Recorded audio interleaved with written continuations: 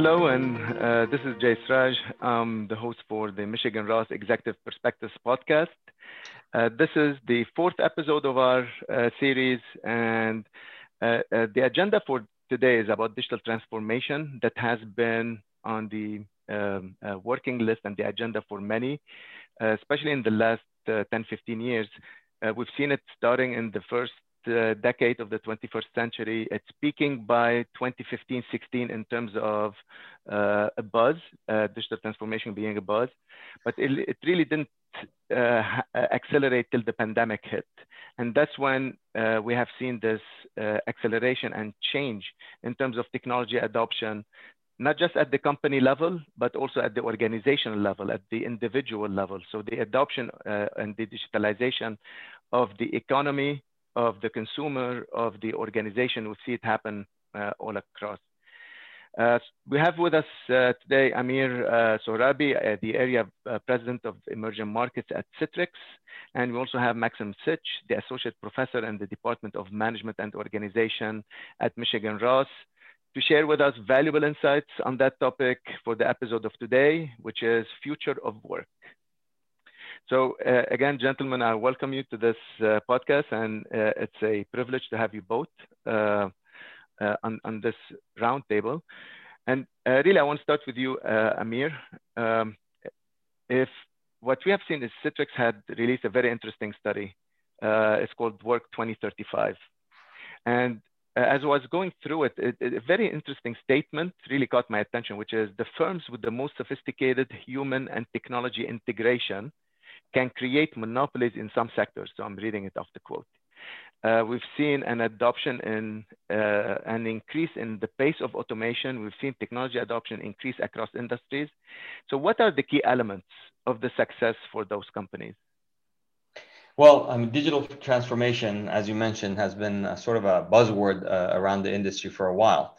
But we've seen companies, a lot of companies within the past decade, especially, where they've had transformation plans where they're automating and digitizing their systems and processes to become more efficient. So a lot of it was driven because of efficiency and driving efficiencies, and then being able to scale their companies across.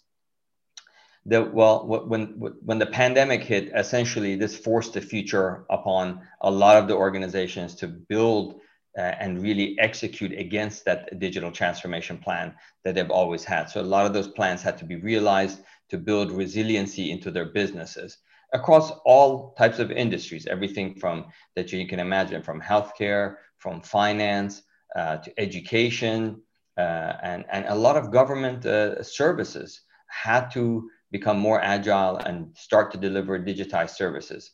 If we take finance as an example, and you mentioned the digital economy, essentially finance is the heart of the digital economy. And we see that finance is going through phenomenal transformation at the moment, providing many different types of services to its customers and creating different types of ecosystems to provide additional value adds for its partners and customers. At the same time, we see that the customers have new needs, they have new requirements, and the pandemic has given essentially a purpose to make sure that these new innovative services are being leveraged more. Again, when we look at finance as an example, or entertainment as another example, so we see the entire entertainment industry shifting and pivoting to new models where Netflix has become a dominant player, but not only Netflix. Now we have a lot of different other platforms that are competing with Netflix.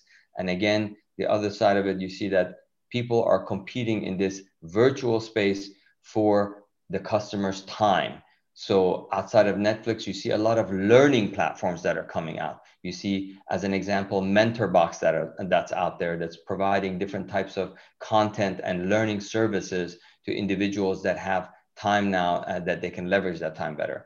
So as the whole digital transformation is coming in many, many different flavors, from small, medium to large, organizations are transforming. I personally believe it's a great equalizer of a lot of mid-sized and smaller sized businesses to be able to scale and compete globally against bigger companies who are not adapting as fast, who are not able to drive the type of change within their organization to create that what I call internal digital cultural awareness to provide new value adds to their customers in different streams. So it's a great time to be an entrepreneur. It's a great time to be adapting to these new technologies that are available to us, that are phenomenal, that are allowing us to connect as companies and as individuals to the different types of services that we need and require. This is great. I mean, I would like to link now the two. I think these are very important points that you mentioned. One is the acceleration of the availability of these platforms around education and skill training, and SME adoption of not just technology, but of new hiring techniques and new talent management organizations. So those two, I mean, right now what we're seeing in terms of the acceleration is that with these development of these platforms for upgrading the skill set and the training, the skilled freelancer emergence, which is like the digital gig platforms, and there are quite a few of them. So Maxim, I'm trying to link those two in terms of now that you have the remote workplace, now that you have the freelancer working in the gig economy, we're starting to talk about the gradual return to the office, which quite a few don't know really what it looks like now, but I'm sure it's going to take shape in the next few months.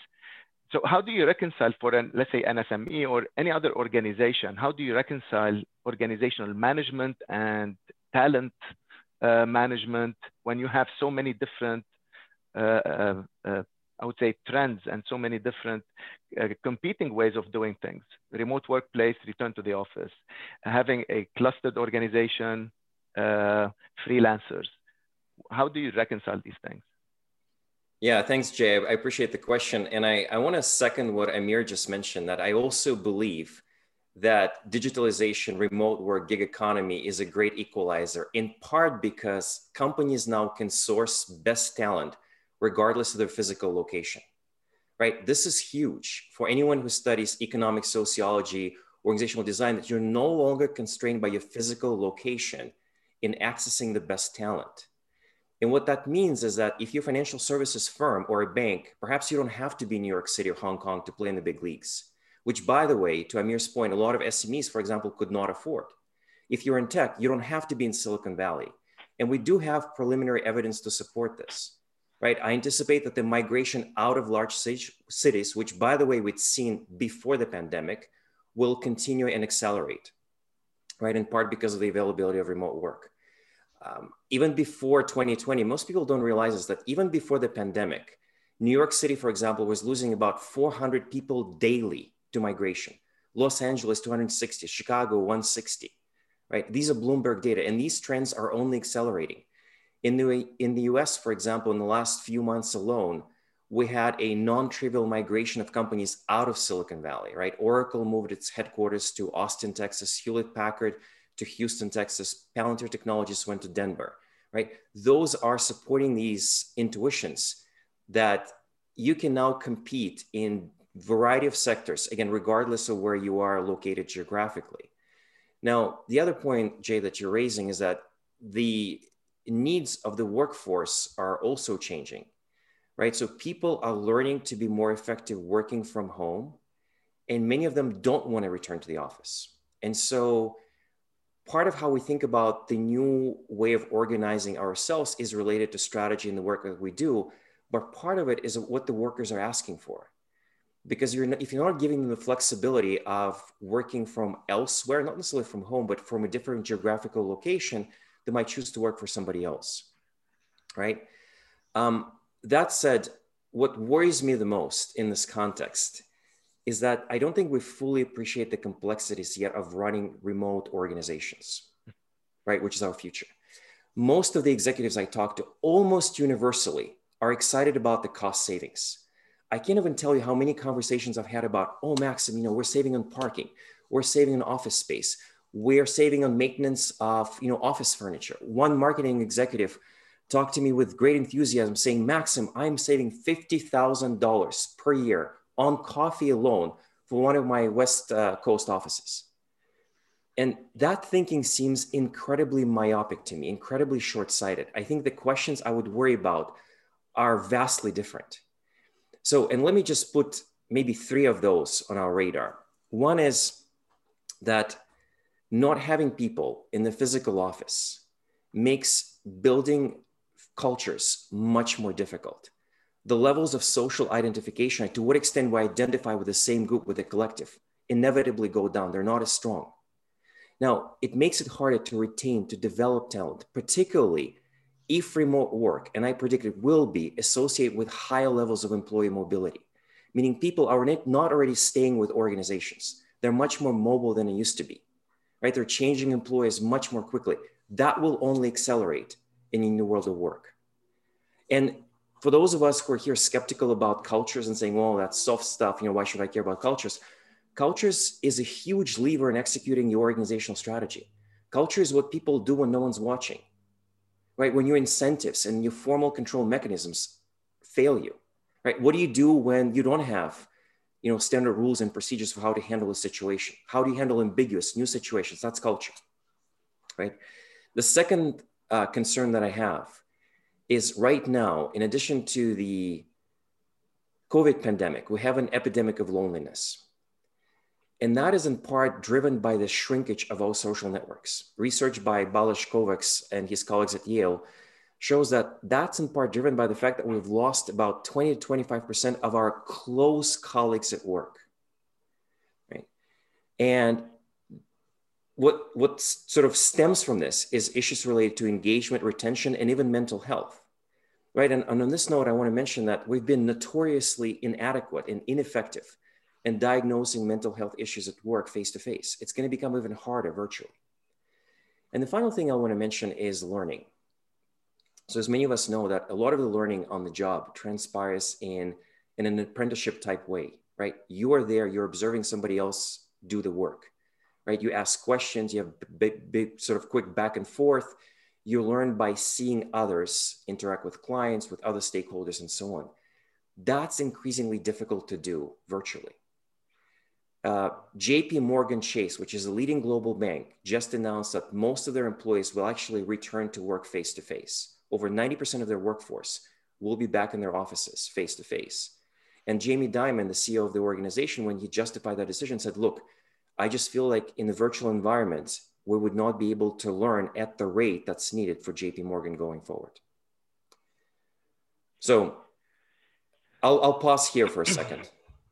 No, I mean, these are excellent points that really touch upon the organization side and the corporate side, and as well as its ability to serve the customers. Because as we talk about the decentralized organization and remote work and the freelancer environment, there's also the customer and the consumer, whether it's corporate or individuals, they have become decentralized as well. They have the option now. They're not limited by location. And they want things delivered on the spot at home. So that kind of habit changing in terms of now I don't have to go somewhere to get something. They can come to me to give me that something.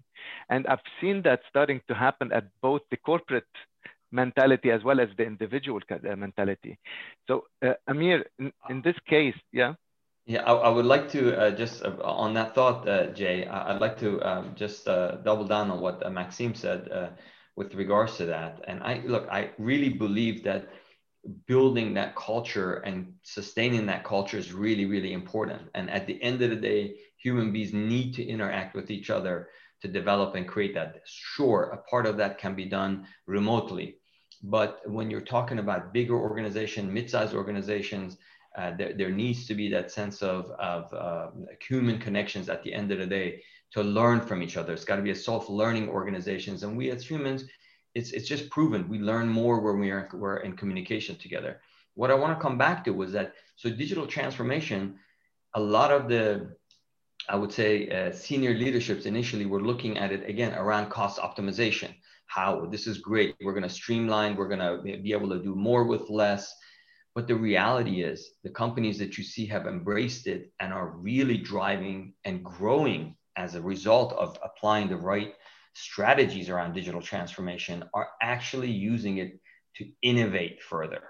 This has to be looked at not just from a cost optimization perspective, but more also from an innovation perspective. how do I make sure that I have a digital platform for my employee engagement, for my partner ecosystem engagement, and for my customer engagement perspective to drive that next level experience to my customers, to my employees, to my partners. And that's where the innovation starts to come in. This new business models are fostered when partnerships are created, and even your customers sometimes are your customers and sometimes they become your partners. So the entire landscape is changing, and the companies that are able to capitalize on that, they're only not looking to make sure that they are saving money on because they save $50,000 on coffee and great, we're not going to have events, but they're looking at, hey, wait a minute, how do I have multi-tier events? How do I have engagements with my customers in a way that I didn't before from a customer experience perspective, leveraging the digital platform that's been created from that. So I think innovation is really going to be the key to growth in the digital economy. And the basis is going to be all the digital platforms are there, digital platforms from employee engagement, the different ways that social media is being used in a very positive context, and how even in government is embracing this to provide better services for its citizens. So I really believe the pandemic helped accelerate a lot of this. It also helped amplify a lot of the challenges that come with that. As Maxime pointed out, mental health is a major issue for us as a community, as humanity as a whole, because we're not just created to be in a box, sitting down in a glass box all day, even as a family, and not associated with other people, just doing it virtually. That has dire impacts. We saw a spike across many, many different countries around different challenges that the kids had at home, for example, and parents had with their kids, just because they were boxed in. So it's not normal for us to say, hey, this is going to be it. It's going to be great where nobody has to come and we're going to reduce costs. No, there's going to be consequences for us. We're emotional beings at the end of the day. And we need to know that we need to address those things at the corporate level, at the government level. Here, the government of Abu Dhabi, as an example, is paying a lot of attention to parents who are at home, to women that are at home and they were working before, and what are the services that we can help provide to them, because hey, they had a full-time job away from the home. Now they've got the full-time job at home and they've got the kids, et cetera, et cetera. So those are the things that we need to be able to deal with. But again, coming back, I really believe it's a combination of, with digital transformation, it's going to be, yes, cost optimization, but really the companies that are going to go to the next level and drive additional values for their customers and the economies around them are going to be the ones that are embracing innovation in a way where they're going to be able to touch talent they haven't been able to touch before, be able to leverage that talent, and then be able to bring that talent and orchestrate it in a hybrid manner. Our study was really, one of the points that I need to drop from our study was kind of really interesting. Up to 60% of the employees that we had this discussion with believe that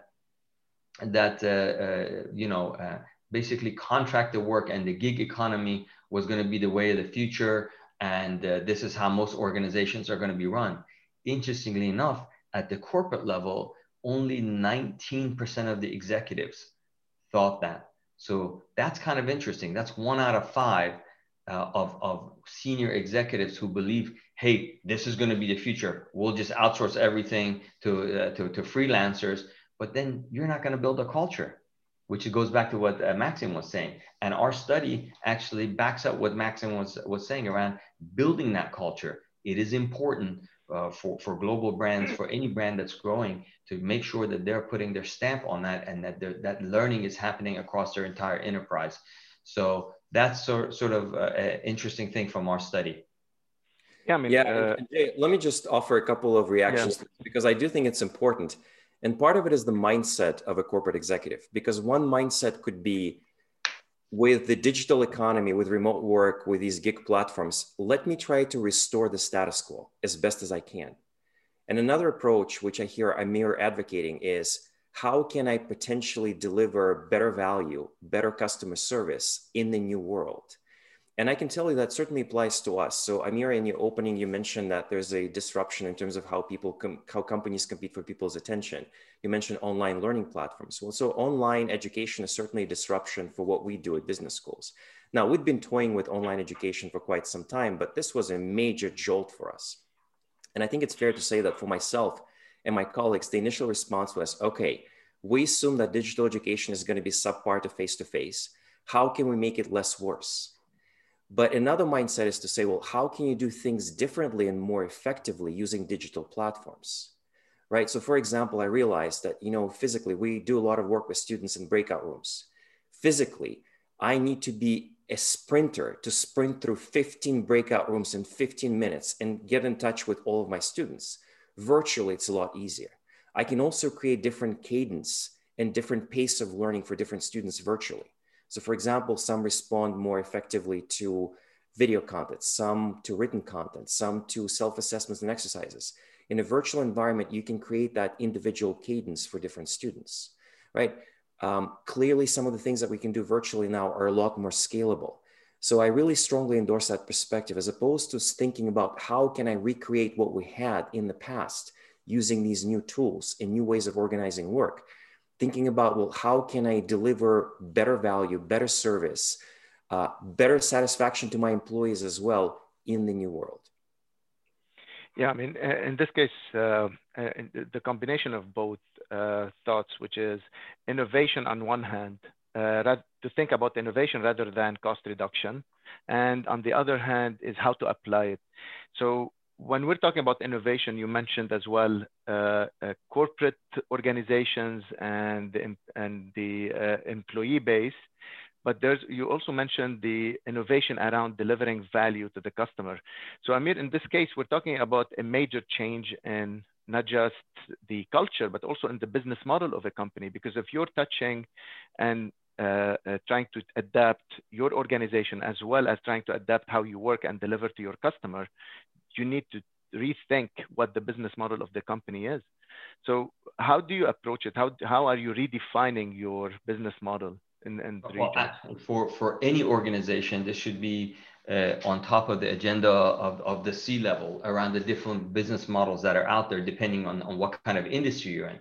But what I can tell you, that there's going to be profound changes around what I call autonomous business models that are coming out that are going to be completely touchless from human beings. And this is with the advent of the IoT industry that is exploding exponentially with the data that is providing. So you have that IoT, and compound that with blockchain for transaction and AI.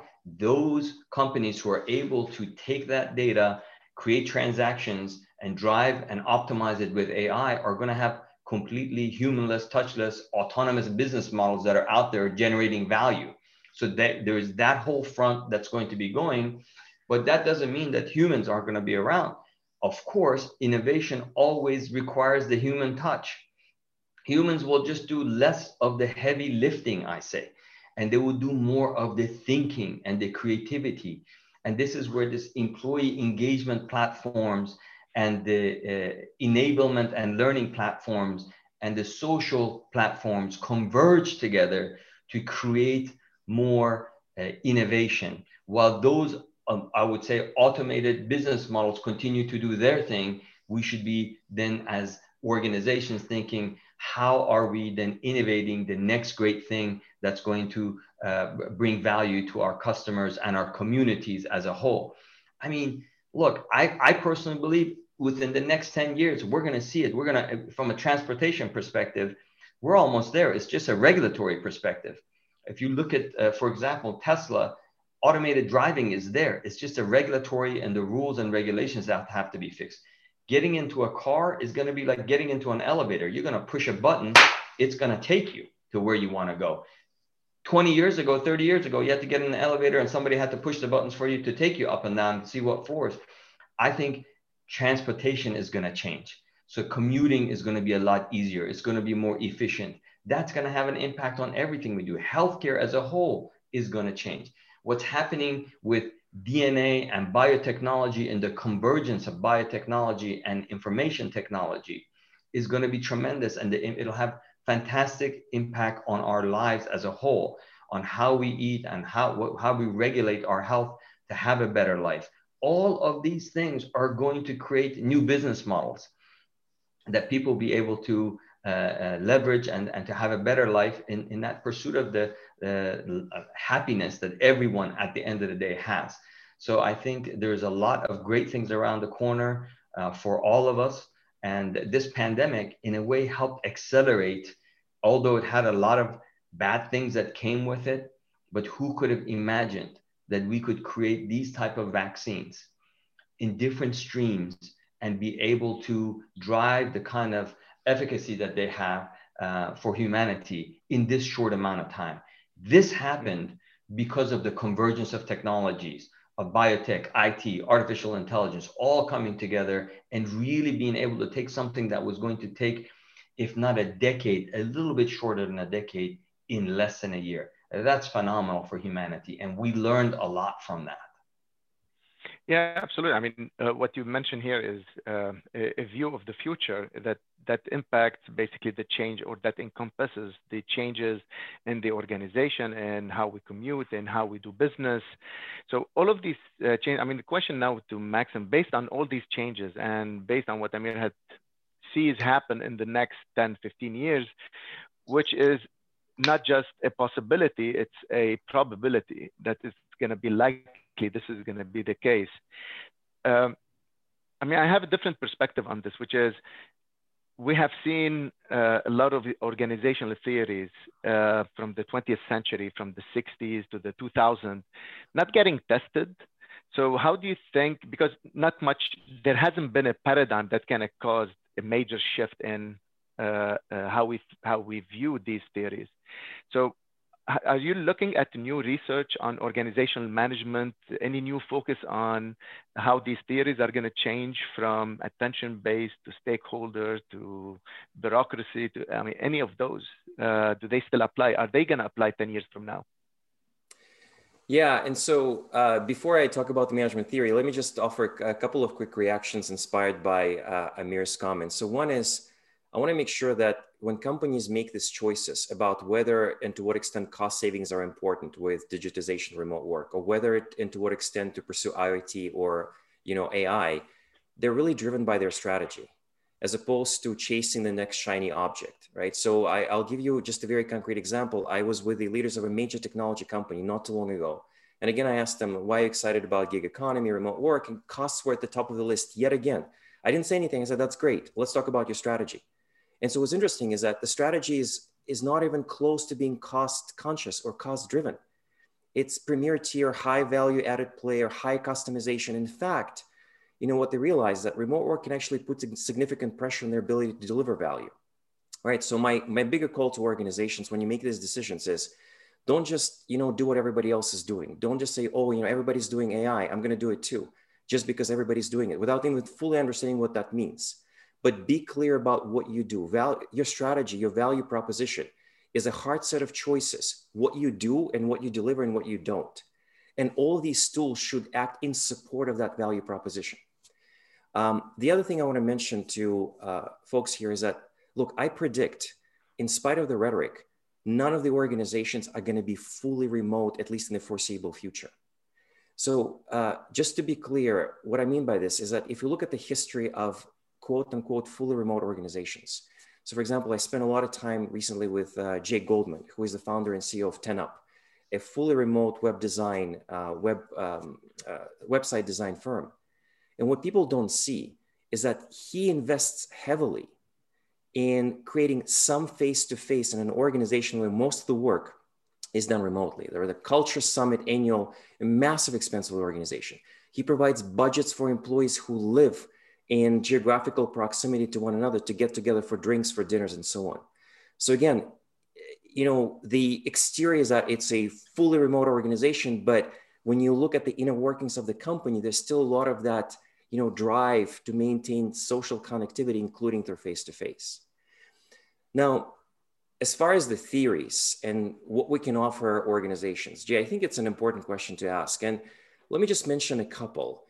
I'd say that I foresee one of the biggest challenges is engaging, developing, and retaining workforce. Right. So I mentioned briefly that even prior to the pandemic, the workforce has been getting increasingly mobile. I often ask my executives whom I teach at Michigan Ross, and those are usually executives with 20 to 30 years of experience. I say, how many employers have you changed since college? And they typically show me one or two.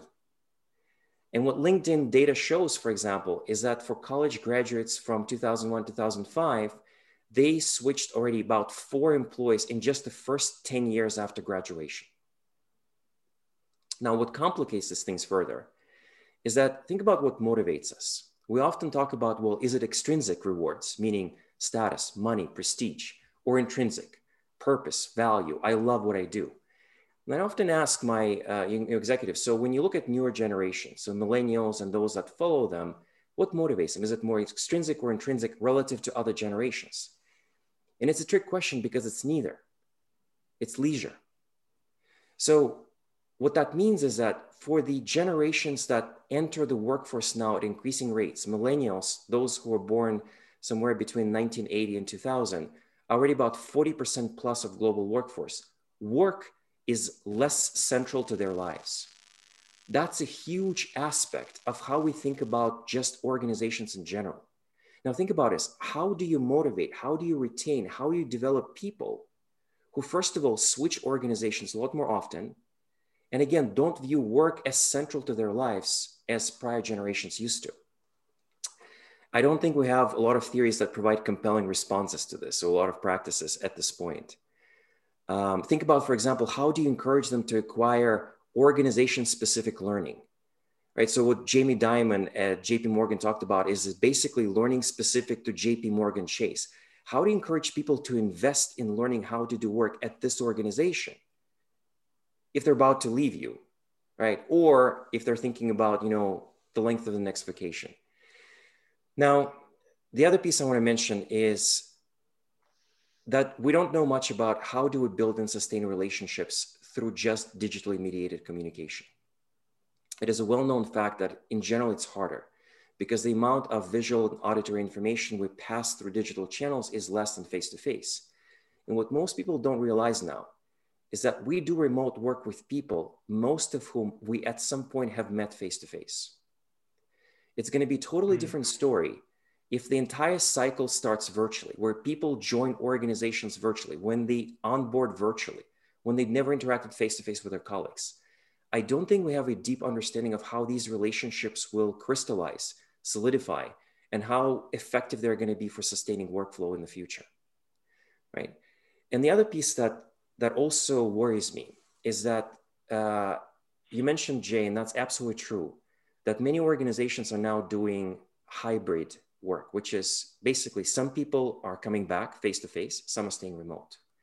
What we know from research and practice is that these hybrid teams, where some of your workers are remote and some of your workers are face-to-face, are by far the hardest to run, the most difficult to run. They present the most challenges. You're better off just having everybody remote or everybody face-to-face. Because when you have this inequity, there are differences in how information flows, how decisions are being made, how decisions are being communicated typically to the remote workers. So that creates a lot of confusion and potential inequities. And again, at this point, we don't have a lot of theories that would inform us how to structure and run these hybrid teams effectively, especially at scale. I mean, that's part that's going to be very important because when you're talking about this, I mean, this is something that we experienced in the field in our management, and especially the function of business development. Business development is a function that depends on meeting new people. It depends on being in conferences and networking, which is something that's not been able to do in a virtual way. So the cycle of the old business is not impacted by the virtual world, but the cycle of the new business is going to be, I would say, in a way, inequitable compared to doing it from face-to-face. But there's also the other side of things, which is now with the mass unemployment, we're talking about millions of unemployed. from different industries. So not just the entertainment industry, but with the few exceptions that have really hired aggressively, we are seeing unemployment or at least a minimum of freeze in their hiring. So how do we bring up a more equal transformation of the workforce that takes into account those that have been unemployed? So we don't want to leave the millions behind. We want to bring them back in. And at the same time, we want to make sure that we have a balance between inequities of in office, physically present, and the virtual side. So it's a very complex element. So, I mean, Amir, Maxim, I mean, either of you, Okay. What's your thought on this? I'll jump into that and pass it off to Maxim. Look, I'm of the belief that as soon as the pandemic is under control, and we're able to make sure that we can start to socialize safely in a safe manner, we as humans are going to be out there and about. And if any business wants to say, hey, we're just going to make sure that you work remotely, well, your competitor is going to be out there engaged, fully socializing in a safe way. You're going to be left behind, because at the end of the day, people like to do business with people, right? That's very, very important. And that will become a competitive advantage for somebody, and for those who embrace it and those who don't. So that comes back to the business strategy that you have as a business, which was what Maxime was saying. So what is going to be your strategy? What is going to be, in a way, your secret sauce as an organization, whatever line of business you're in? And you have to be able to bake that in. Obviously, there's going to be great efficiencies gained from remote work, like we talked about. Hey, you're going to be able to hire any type of talent from anywhere and leverage them somehow in your business, depending on your business model. But can that be the only element that drives your business? Surely not, because at the end of the day, we need to be with people. We need to engage. So this hybrid model will continue to evolve, and it will continue to take many different forms and shapes in different industries. I personally believe that the financial services industry is going to go through profound changes within the next decade, just because of everything that's changing within what we know as FSI to be, and healthcare as the other example. But at the end of the day, it doesn't mean that everything is going to be remote. I think we had a lot of learnings that came from the pandemic. A lot of businesses are going to glean from these learnings. They're going to put it into work, into new business models. And the ones who choose, I personally believe, to focus on the future and to create new services and new value add chains will grow.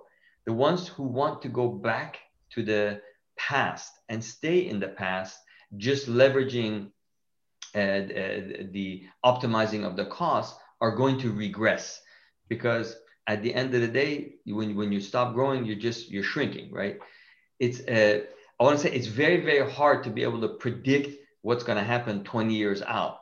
And I always remember this one anecdote that in 1903, the Wright brothers, a couple of bicycle makers in the Carolinas, basically put something together that actually flew. 58 years later, Yuri Gagarin was orbiting the Earth. And that's incredible. And that's with the technology from 50, 60 years ago. Nowadays, I mean, it's going to be unbelievable what we're going to be in for.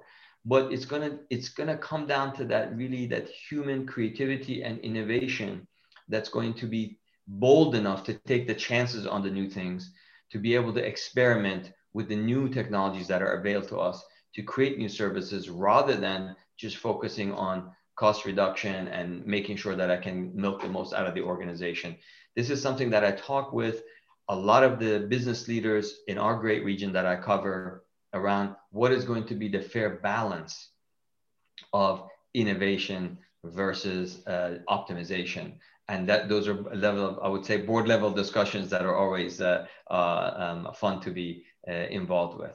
But I think that's where the future is going to be very hard to predict, but I'm bullish on the amazing things that are ahead of us as a whole. So Maxim, what's your thought on innovation versus optimization?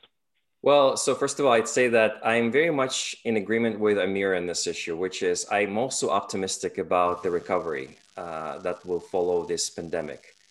I also believe that in the long run, it might be a silver lining for many of us and for many organizations, because I think as a result, we've built much more robust and resilient organizations that can withstand crises better. Some of that learning might not be visible yet, but I think down the road we'll see it. I would maybe drop it down to the level of an individual and the worker and the responsibility we'll have to have. You know, I often tell my students that it would be dishonest for me to stand in front of you and say that in 4 years or 2 years, depending on the duration of the degree, we can teach you everything you need to know for the rest of your career. We can't say that because we don't even know what your jobs would look like 5 years from now. We don't know what the economy exactly would look like from 5 years from now. And so to me, one of the most critical skill sets right now is just learning how to learn and being adaptable throughout, and recognizing that it's to a large extent your responsibility, that you cannot rest on your past laurels of your prior successes, and what got you here might not necessarily get you to the next stage. And some executives, I really admire how they take it to the level of organizational level thinking. So for example, Satya Nadella came in at Microsoft, a historically very successful organization.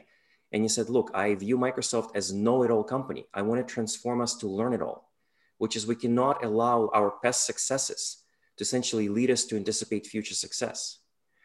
And so I would say that a more practical advice for all of us is develop some learning habits. I mean, some of it is done through business schools, through colleges, through universities, but some of it is your responsibility. You need to continuously upgrade your skill set. So I'd mention this. And, you know, my bigger call would say that, look, the pandemic, the crisis, it sort of creates a significant disruption, a shock, right? That will continue to reverberate for years to come for many of us. And one of the most typical responses to such shocks is to approach it as a threat, to hunker down, to turtle up, to wait for that return to normalcy that Amir was referring to, which may or may not come. I predict it may not come, right? So we're gonna live in a different world. And so another one is to actually take what we're seeing right now, which is a massive disruption, right? No one's taking that away, that it's a massive disruption. It's stressful to people, but take it as an opportunity to learn, to be better, to adapt, to upgrade your skill set, your worldviews, and potentially to gain advantage relative to your competition, right? And I really encourage us to adopt that letter growth mindset going forward. I mean, this is amazing. I mean, these are great points that I think we can start to leverage at the mass scale. So education at the mass scale, this is what's going to happen. That's going to help us upgrade the mass unemployment. So the unemployment happened for a reason. If we build mass learning capabilities, but based on an individual motivation to upgrade their skills, I think we can converge them to a place where there is an equity in terms of the new workplace and the new organization. So I really wish we had another hour to talk about this. I mean, this is amazing. But just as we wrap up, I just wanted to get just a few words about your thoughts on the future of work, since this is the topic of our episode today. So Amir, if you want to leave the audience with just few words, few thoughts, what would they be? Sure. Look, I think the future of work will continue to evolve. We learned a lot from the past pandemic around how digital platforms can help enable services and drive services. And that creates different working environments. It creates different collaboration environments, and it's creating new business models for us. So the future of work, I believe, is going to be furthermore collaborative. We need to be able to make sure that we can manage remote teams and collaborate with remote teams globally. That will bring new additional value adds. But by no means at all does it mean that we're not going to be engaging face-to-face anymore together. I personally believe that's a big part of humanity itself. We deem it necessary to thrive and to think and to ideate. It's amazing. I'll just put it very simply. Imagine if the three of us were together after this session, we'd probably go somewhere and have dinner together, breaking bread, having food. It's human, and it's something that's necessary.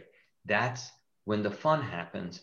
That's when the creativity pours out of us and takes us out to the next level. So it's not just about the function of getting tasks done and moving on. It's about the function of how do we emotionally connect together? And how do we then take that to the next level? That's something that I think is going to be critical as we move forward into the work of the future. And I think it's going to be a fair balance, organizations that understand and are able to grasp and come to the terms on how to balance that out to drive innovation. Couldn't agree more. Maxim? Yeah, so I'd say that there's no denying that the world in which we work will continue to change drastically in ways that none of us can fully predict. Organizational design is changing. We might not be able to develop close relationships at work. We are not even sure to what extent automation and AI and everything that's related to digitization of the workplace, to what extent it will affect your job and what exactly you do. None of us know this.